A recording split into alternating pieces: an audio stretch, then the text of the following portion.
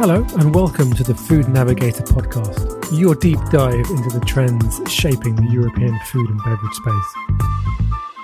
My name is Ollie Morrison, a FoodNavigator journalist, and today I'll be looking at sugar reformulation. As we are all aware, the industry is under massive pressure to reformulate products with less sugar.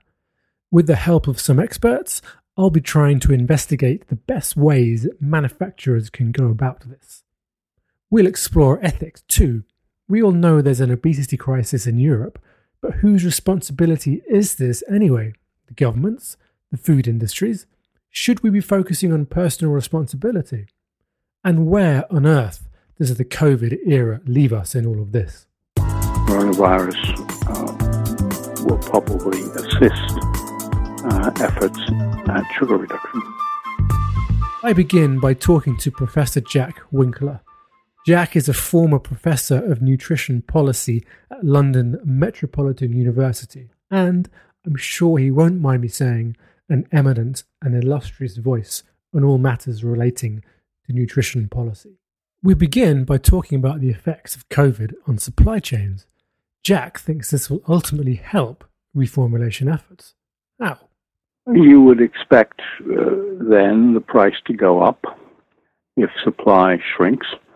And this will, and indeed, even quite apart from price, the sheer availability of sugar will lead some manufacturers and some products to think about either some form of sugar reduction, of which the two forms are to use some sort of substitute agreement or simply to use less. It will certainly, it's an ill wind and all that. But coronavirus will probably assist efforts at sugar reduction. What's the best way that the industry can go about reducing sugar? Well, I think as a result of a long career of failure of urging people to eat less sugar, I think I've come to the conclusion two things work. One is price, and the other is reformulation.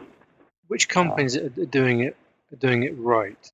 The obvious one is soft drinks, because once the soft drinks industry levy really hit, it broke what had up till that time been a universal rule globally, not just in the UK, that sugared and sugar-free drinks sold at the same price. But when the soft drinks industry levy came in, and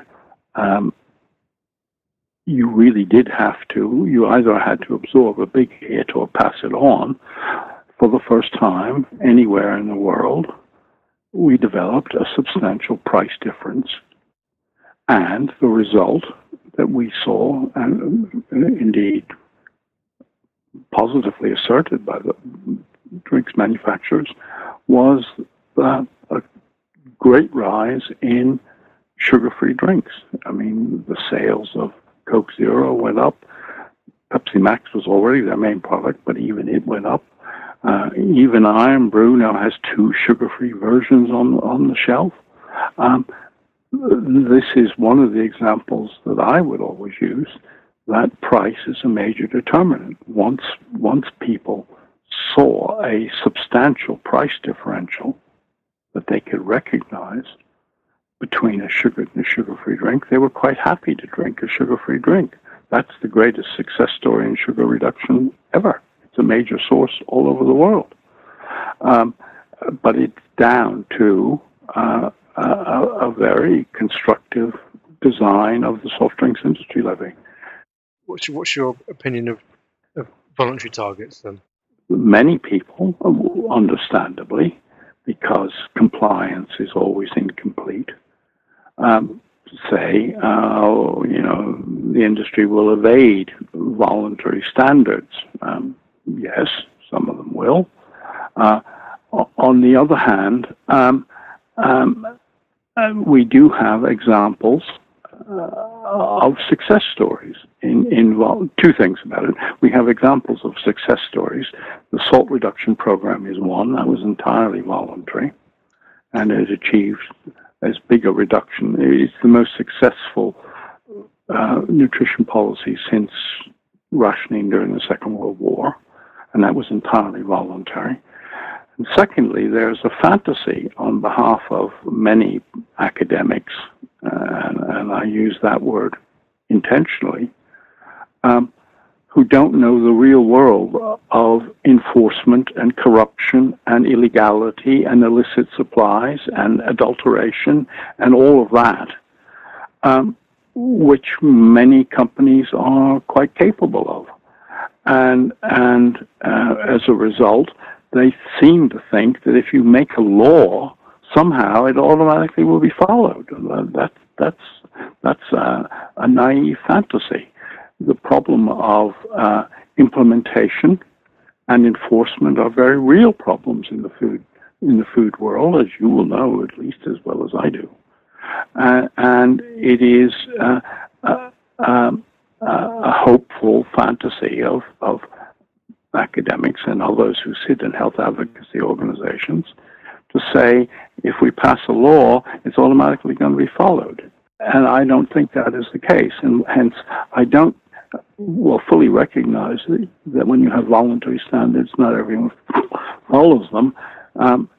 When you have mandatory standards, not everyone follows them too. Change is a difficult world in food, as you will know. Is it therefore not a hopeful fantasy also to expect that consumers will buy these products? We bring up the example of Nestlé's Milkybar Wowzums product, which contained 30% less sugar thanks to the company's innovative technique of effectively hollowing out the sugar crystals. Jack and I agree this was a great tasting product. However, after introducing it in 2018, the product was pulled at the beginning of this year owing to, in Nestlé's words, underwhelming demand. If you're going to bring in a new product, a sugar-reduced product, that is going to be anything other than a niche product. If it's going to be a product, if sugar reduction is to have an impact on public health, it has to be consumed by millions, not just a few aficionados.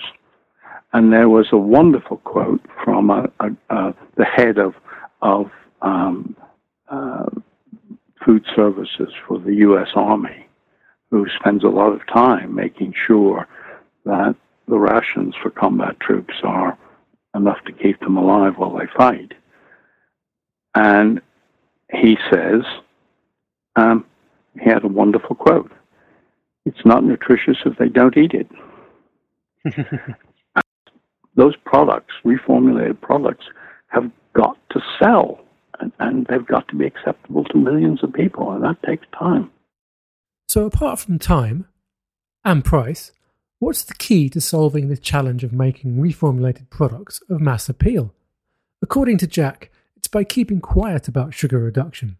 It's by gradually cutting the sugar without telling people. If you're going to have an impact on public health, i.e. the kinds of diabetes and heart disease and obesity, you've got to get through to all segments of society, whatever their values. And the one thing we know about that is that wagging your finger at them saying, don't eat chocolate, just doesn't work. I say to you, and I'm happy to quote on this, nutrition education does not work. Full stop, exclamation point. You don't wag your finger at people and say, don't eat chocolate. You've got to do it in a more clever way. And one of the great advantages of the salt reduction program, right? They mobilized, remember this was entirely voluntary, they mobilized most of the manufacturers big manufacturers who used salt as an ingredient. Over 6 years, they had a 15% reduction in salt. And 97% of those products never disclosed anywhere on the label or in advertising that they were reduced salt. And I coined a word, which is, for understandable reasons, a journalist, you recognize it never become popular, called the unobtrusive strategy. It's invisible. It's silent. We just do it, and we don't boast about it. We don't say this is low salt or salt reduced or anything, because to many people, particularly the people with less concern about nutrition, low salt means less taste. And so they just didn't say it. And so the combination of reformulation and being unobtrusive about it was the absolute core of the most successful nutrition policy that's been enacted in the UK since the Second World War. And that's a guide to the future. And the soft drinks industry levy is the second most important, and the evidence there was a combination of both price and reformulation. Those are the two ways to go. And how far do you go without sacrificing the taste? By way of explanation, Jack recounts Heinz experiments from cutting not sugar, but salt from its products. What they did was they tested the various varieties of salt reduction, and it varied with the product. I mean, the ability to reduce salt in soups was different than the ability to reduce salt in spaghetti, which was different than beans, etc. They had to do it individually by product. And what they did was they identified the level of cut at which people could tell the difference. They'd ask them, which not just which do you like, but is there any difference between these two products? And at some point, people would say this one is less salty. And when you do that a few hundred times, they recognized the point at which people could tell the difference from the existing popular Heinz version and the salt-reduced one. And then they cut just short of that line. And they let it sit for 3 years, and then they did it again. And they let it sit for 3 years, and they did it again. And that is the way to do it unobtrusively. Holly Gabriel is a nutrition campaigner at Action on Sugar, the charity formed in 2014 by a group of specialists concerned about sugar and its impact on health. It lobbies to highlight the harmful effects of a high-sugar diet and the desirability of reducing the amount of added sugar contained in processed foods. Most recently, it has been calling for interventionist measures from the UK government, including bans on the advertising of unhealthy foods, mandatory nutrition labelling and mandatory reformulation targets for the food industry in order to tackle the nation's obesity epidemic. Gabriel agrees with Professor Jack that new products should go down the reduction by stealth technique. I ask her first, what's an ideal scenario for Action on Sugar? Reformulated products or no products that are high in sugar at all?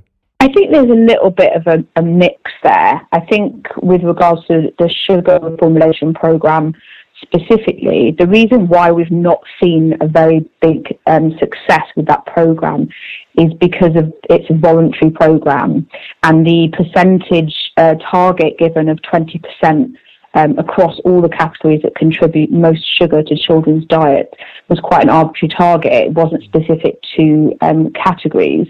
And the problem with voluntary programs is they provide no real guidance as to what needs to be done within specific categories. So, and also the manufacturers were given other levers, as in to shift sales to lower sugar products or to cut portion size. And what we saw was a huge amount of products to the market with advertised and heavily marketed as 30% less sugar than the usual product.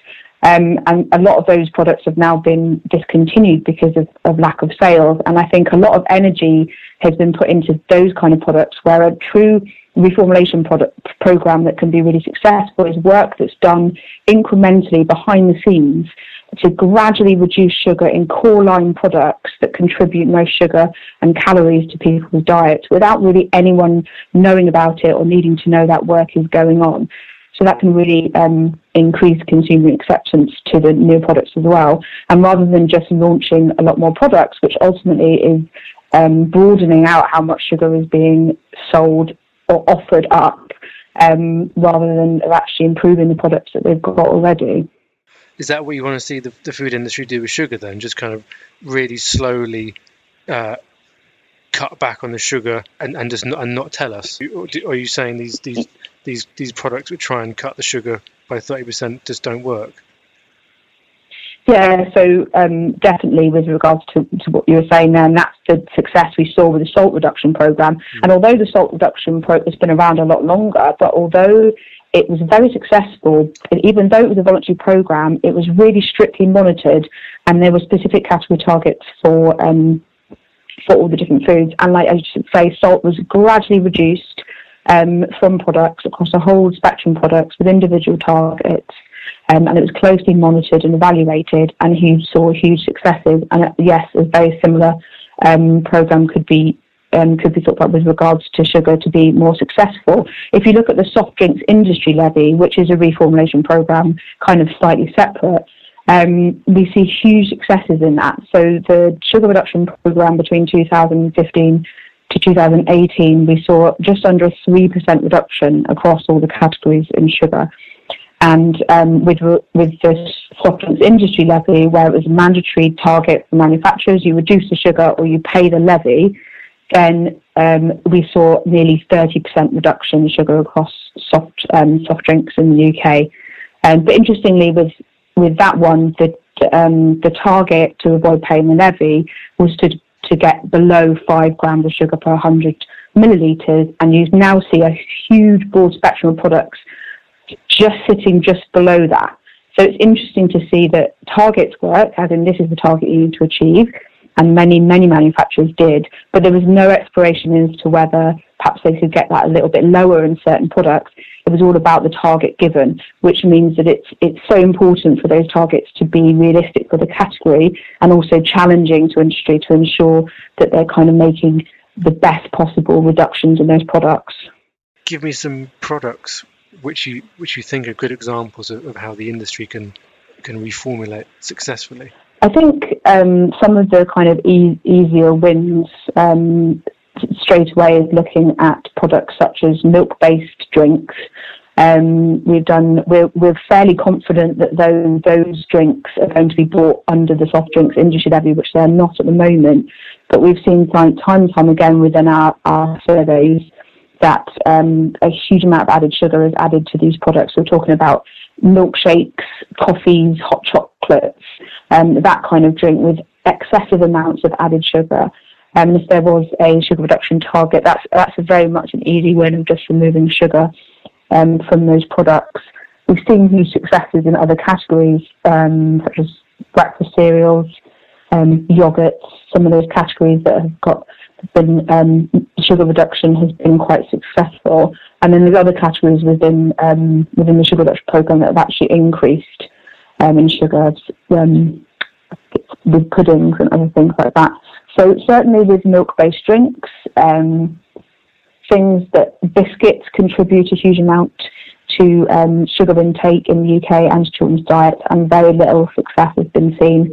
We see quite a lot of products within that category as well, where manufacturers have chosen some of the other levers to reduce the sugar, so reducing portion size and making smaller versions. But often these smaller versions or lower sugar versions sometimes seem to increase in saturated fat and ultimately calories. They're just smaller, but that doesn't mean to say that we're not still consuming the same amount. So there's certainly much more work could be done with drinks, and then certain other categories that need a lot more work. Why do you think those products which cut the sugar slowly and incrementally without telling people are more successful? I think it's down to sort of perceived acceptability of some of those products, and also some of the areas where people feel that more sugar reduction seems to be more acceptable. So we saw huge decreases in sugar in the breakfast cereal category, but a lot of work has been done with regards to breakfast cereals, because there was an acceptance, especially among parents of young children, that it's sort of really outrageous that these products that are marketed to children have huge amounts of sugar in them. So we've seen a lot of sugar reduction in breakfast cereals, and we've also seen companies adding traffic light labelling to products where they didn't have before, and also removing sort of child-friendly imagery and cartoon characters from those products, because that's what consumers want, and they were really helping to drive that. Whereas other products, perhaps people are a little more sensitive towards changes to their sort of brand loyalty. Whereas if products were made incrementally to reduce the sugar over time, then that brand loyalty would still remain, and it wouldn't be this new different product which would be marketed completely differently as having 30% less sugar, because that's a lot more difficult. I put it to her, is it wrong to blame food companies for rising levels of obesity? Should we be talking more about choice and personal responsibility instead of government intervention? I think obviously everyone has the choice to have what they want, but not everybody does have the choice, and it's important to consider that not all population groups have the luxury of choosing. And if you think about certain areas of the country that are more deprived, people have less access to healthy food, less access to fresh produce, and rely very much on convenient food, of which is a lot more available to us. And there is more food and more different types of products, convenience foods that are available that ever have been before, and more new product development. And it's not always about choice. And it just means that wherever you live, wherever you are, your main core foods, convenience foods, or anything that you're buying, you can trust that it's the best possible version of that product. And it's ultimately down to the manufacturers to be responsible in the products that they're developing. And it's also really important to be clear and transparent on the labelling. We need better labelling and better regulation on the use of claims on packs. So some products are sort of misleading everyone into thinking certain things about that product when in fact they're not true. Have you got any examples? So we're waiting at the moment for a food labelling consultation, which you're probably aware of. Now with the UK have left the EU, we've got an opportunity to change the labelling on food and drink. And one of the areas that's a big problem with regards to sugar is that added sugar or free sugars are not labelled on products, so you have total sugars only. And also the traffic light labelling and the reference intake, so the reference intake guideline amounts that are used to give people a percentage of how much that particular food is contributing to their daily sugar intake. It is based on a total sugar amount, so it's confusing, it's misleading. It implies that a can of cola, for instance, is only around 30% of your daily RI, when in fact it's way over your recommended intake of free sugar. And we also see things with regards to claims, high fibre claims, vitamin claims, but on products that have excessive amounts of added sugar in them. So this whole area needs to be looked at with regards to labelling. That's something that we're going to be inputting into quite heavily when that consultation is launched, hopefully by the end of this year.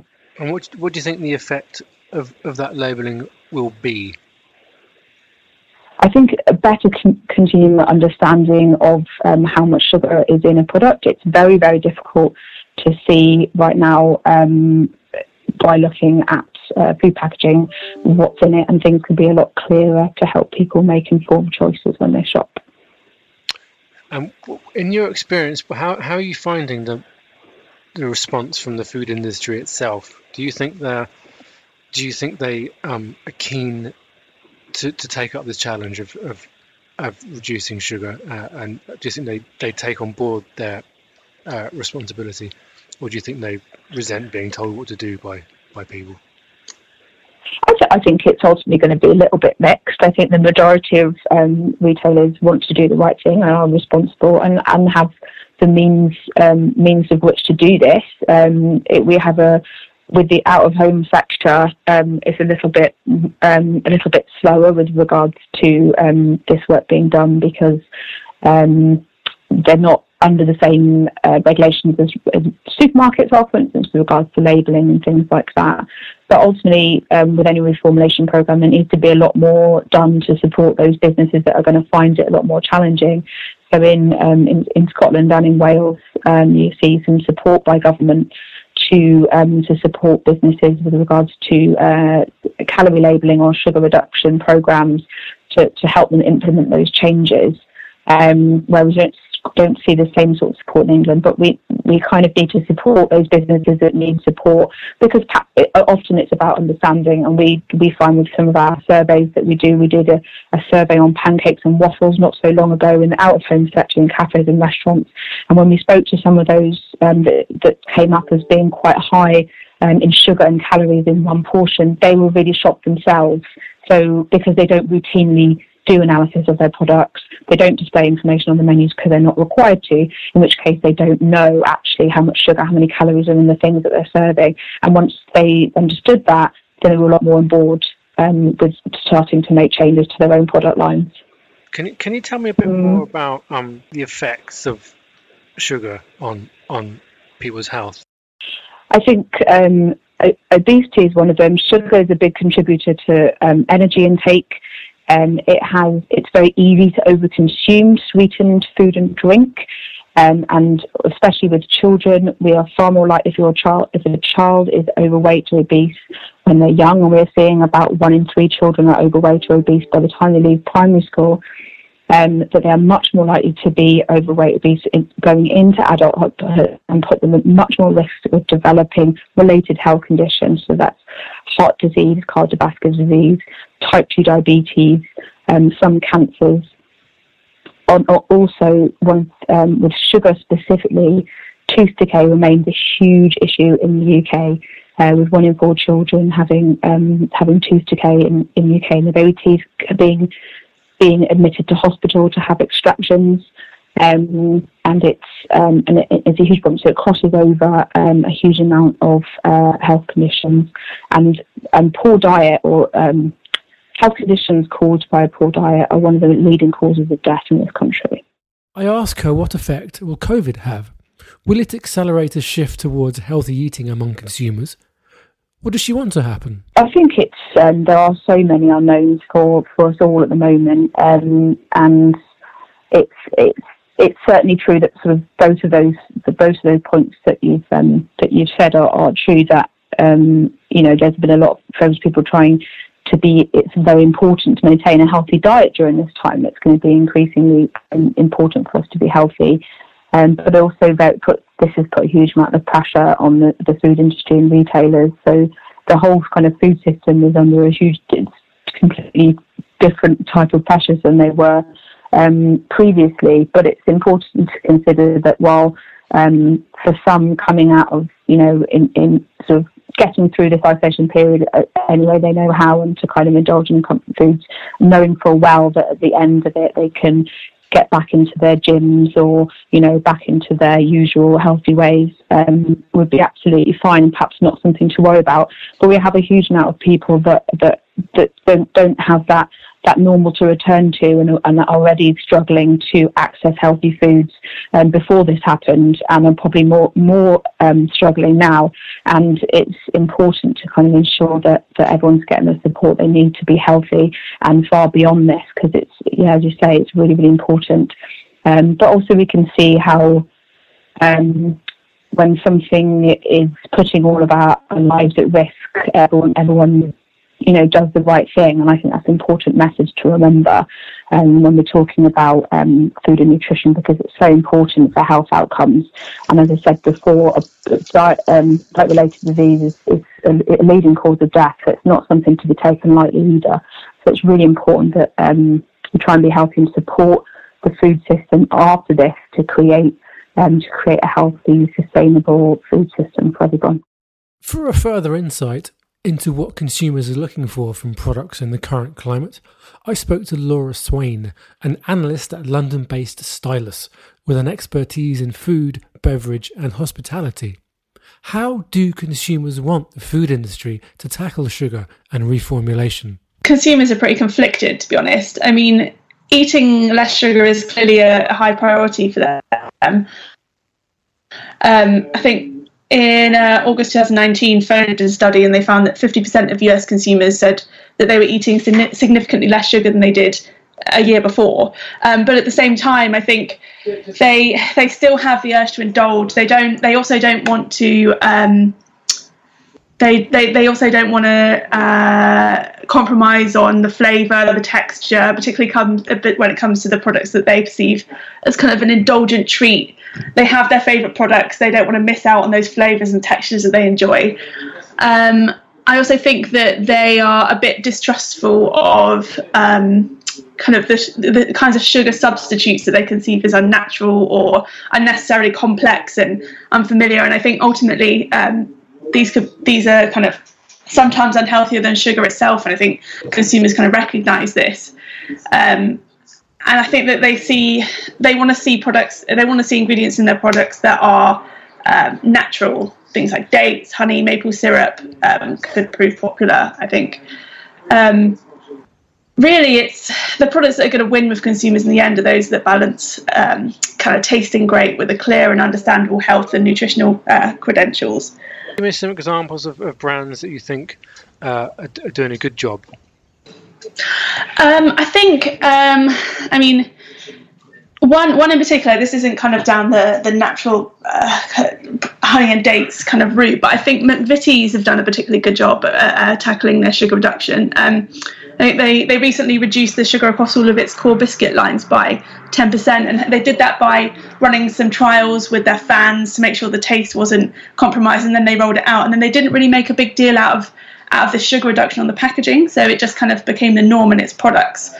So I think that could be a good way of going about reducing sugar in kind of established cult products where people have their favourites. I also think so actually I think the important thing there is they've kind of made a small incremental change to the formulation, kind of helping consumers kind of shift their taste preferences without kind of making a sharp change that might alienate people. I also think that brands could kind of pair their sugar reduction efforts with kind of highlighting other perceived health benefits of these changes, because there's a new line by Nestle, it's More range, that could appeal to kind of these more health-minded consumers. I think it's created a raspberry hazelnut Kit Kat Chunky and then a oats, apple and cinnamon Yorkie bar, and they both contain 30% less sugar, but that isn't kind of the main thing that they've kind of pointed at. They've said that these products have more protein in them. The Yorkie bars have kind of a source of fibre, good for gut health, and we know that's a massive area of interest for consumers. So there's just a couple of good examples. I also think something that could be of interest for consumers is looking at how you can reduce sugar in a sustainable way, looking at kind of waste reduction as well. I think there's a Dutch startup called FoodNavigator, and what they do is they take apples and pears that are deemed like too imperfect to be sold in supermarkets, and then they extract the natural fructose from that and kind of via fermentation using yeast. And then this can be used as a sweetener, and it's free from allergens. It doesn't spike blood glucose, so it's good for people with diabetes. And I think if brands can take sweeteners like this and then kind of highlight this on their branding and in their marketing, this could appeal to consumers who care about health and the environment. So I think that's quite a bit of an interesting approach. And similarly, Nestle in their Kit Kat bar, where they've used the white cacao pulp as a natural sweetener, and that kind of ticks both the sugar reduction and food waste boxes. I think, that could be. Those are great. Those are really good examples. How are these products selling though? Because for example, you mentioned Nestle. So I covered a story about their Wowsome product, which they pulled early this year. I think that, for me, I think that had partly to do with how it was marketed. I think they kind of failed to convey the benefits to the consumer. I think it was a really interesting way that they went about it, but I think it was quite a complicated concept to explain to people. And I think in the end, when consumers saw it on the shelf, they just kind of assumed it was a less tasty version of a Milky Bar. I think that was mainly what their issue was.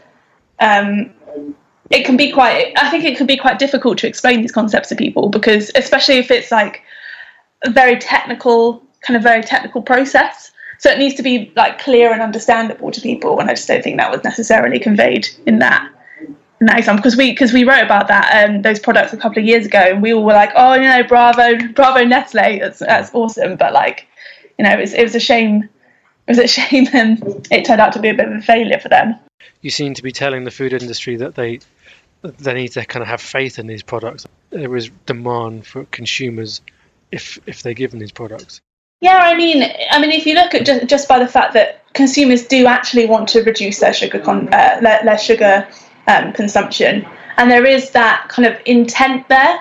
I think it's just finding kind of the angle in which brands can kind of tap into that without massively changing the flavour, especially if they're reformulating products that are already popular.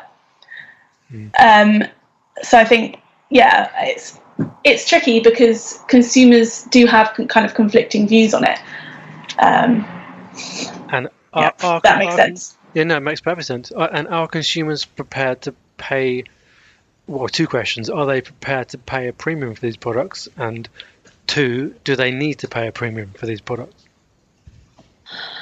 I mean, I think it depends how much of a premium you're asking them to pay. I think really if brands can kind of implement these changes without adding to the price of the products, I think obviously the pickup is going to be better. But if you have a consumer who's enthusiastic enough about a product and the product still tastes really good, I think maybe they will be willing to pay a bit more. I realise I've just contradicted myself entirely. But like I guess it's a case of should brands put a premium on it, and will consumers accept that? I don't know. Do you have any? That's fine. Do you have any examples? You gave me some examples of brands that you think are getting it right. Do you have any examples of brands that are getting it wrong? I mean, I know this is probably a bit of an old example, but I know that Iron Brew tried to massively reduce the sugar in their products. I think actually for them, they changed the formulation and it changed the flavour, and because it was such a cult product, that people were outraged. So I think that is a good way to kind of highlight how important it is to get that flavour profile right. But at the same time, McVitie's have still kind of consulted their kind of core fan base and been like, what do you think of this? Whereas I think Iron Brew it was a bit of a knee-jerk reaction. They're like, oh, we need to reduce the sugar in our products, and they just did it, and they didn't really kind of think about kind of how that was going to play out with people that were like, who were obviously going to criticise it if it was going to change. So I think that was a good way of going about it. I ask her where consumers stand on intervention into sugar levels in products. Do they want a nanny state approach or unrivaled choice, no matter the health consequences? I think it's a tricky balance, because you want to stay as informed as possible about the kind of health implications of what you're eating, but I don't necessarily, for example, think that putting taxes on sugar has that much effect on consumer behaviour. I think they already know that they've been told for several years now that sugar is bad. I think they're going to tend to gravitate towards lower sugar products if that's what they want. If they feel that it's kind of detrimental to their health, I don't think it's necessarily that helpful to have it rammed down their throats all the time necessarily. I think it's a tricky balance. Leading on from that, where do we stand during the coronavirus era, will consumers seek comfort foods during the crisis, like I certainly am, or does the link between nutrition and immunity suggest that they at least should consider cutting sugar from their diets? Yeah, I mean, it's interesting because we were saying about having the government kind of telling people how they should eat. I think it's important, like the government, and then like backed up by food specialists at City, University of London. They've been obviously trying to push the narrative that, healthy eating is really important during this time. But actually, I think the reaction from consumers has kind of been divided down the middle. I think on one hand, kind of the sales of products that are high in sugar and kind of those comforting foods have seen like a massive rise in sales. So Mondelez, for example, have seen a huge demand in their kind of in Oreos over the past few weeks, and many consumers are turning to baking for comfort. In the UK, I think trade-in sugar, icing mixes, and ready-to-make cake mixes kind of soared more than 40% on this time last year, and other sugar sales were up by 16%. So obviously, this kind of comforting, familiar, kind of sitting at home under your blanket watching Netflix, chomping on, sugar and salty snacks. I think obviously that's gonna be a way a lot of people are gonna go. Certainly me. I can't say that I've been particularly kind of upping my vegetable intake in this time. But however, I think in the long run, this urge for these kinds of comforting snacks, although they'll kind of remain popular, I think will give way to a healthier approach by consumers who will be keen to be in the best shape should this kind of thing happen again in the future. And I think this will be particularly pertinent for older consumers who, they're the ones that have kind of suffered the most from this pandemic. And I think we've already seen a rise in interest in ingredients that boost immunity and also provide a sense of calm, like rosemary and chamomile have seen kind of, a rise in popularity, people searching it online. And I think this kind of interest will grow in the coming months. But at the moment, I think people are keener to hide in their houses and, indulge. We conclude by suggesting that the brands that get it right in terms of reformulation understand their consumers. This ability to respond to ever-shifting consumer tastes is the key to making reformulated products successful and have, as Professor Jack Winkler said, mass appeal. There's a time and a place for full fat, full product, full sugar, ice creams, cakes, those kinds of things. I don't think those things are ever going to necessarily disappear. I think when consumers see those as kind of an occasional treat, that's absolutely fine, I think. And I think consumers know that. That's why I think things like the McVitie's example is really good, because these are the kinds of treats that people are going to have every single day, or a lot of people will. So I think if you can kind of reduce kind of the amount of sugar and salt in these things that people are going to have in abundance, I think that's important. But along the same line, people, like I said, people are always going to want to have those kind of bad, quote unquote, treats once in a while. So I think there's place in the market for all of these things. It's just how you market them. You've been listening to the Food Navigator podcast. Join us next time for part 2 of our reformulation discussion.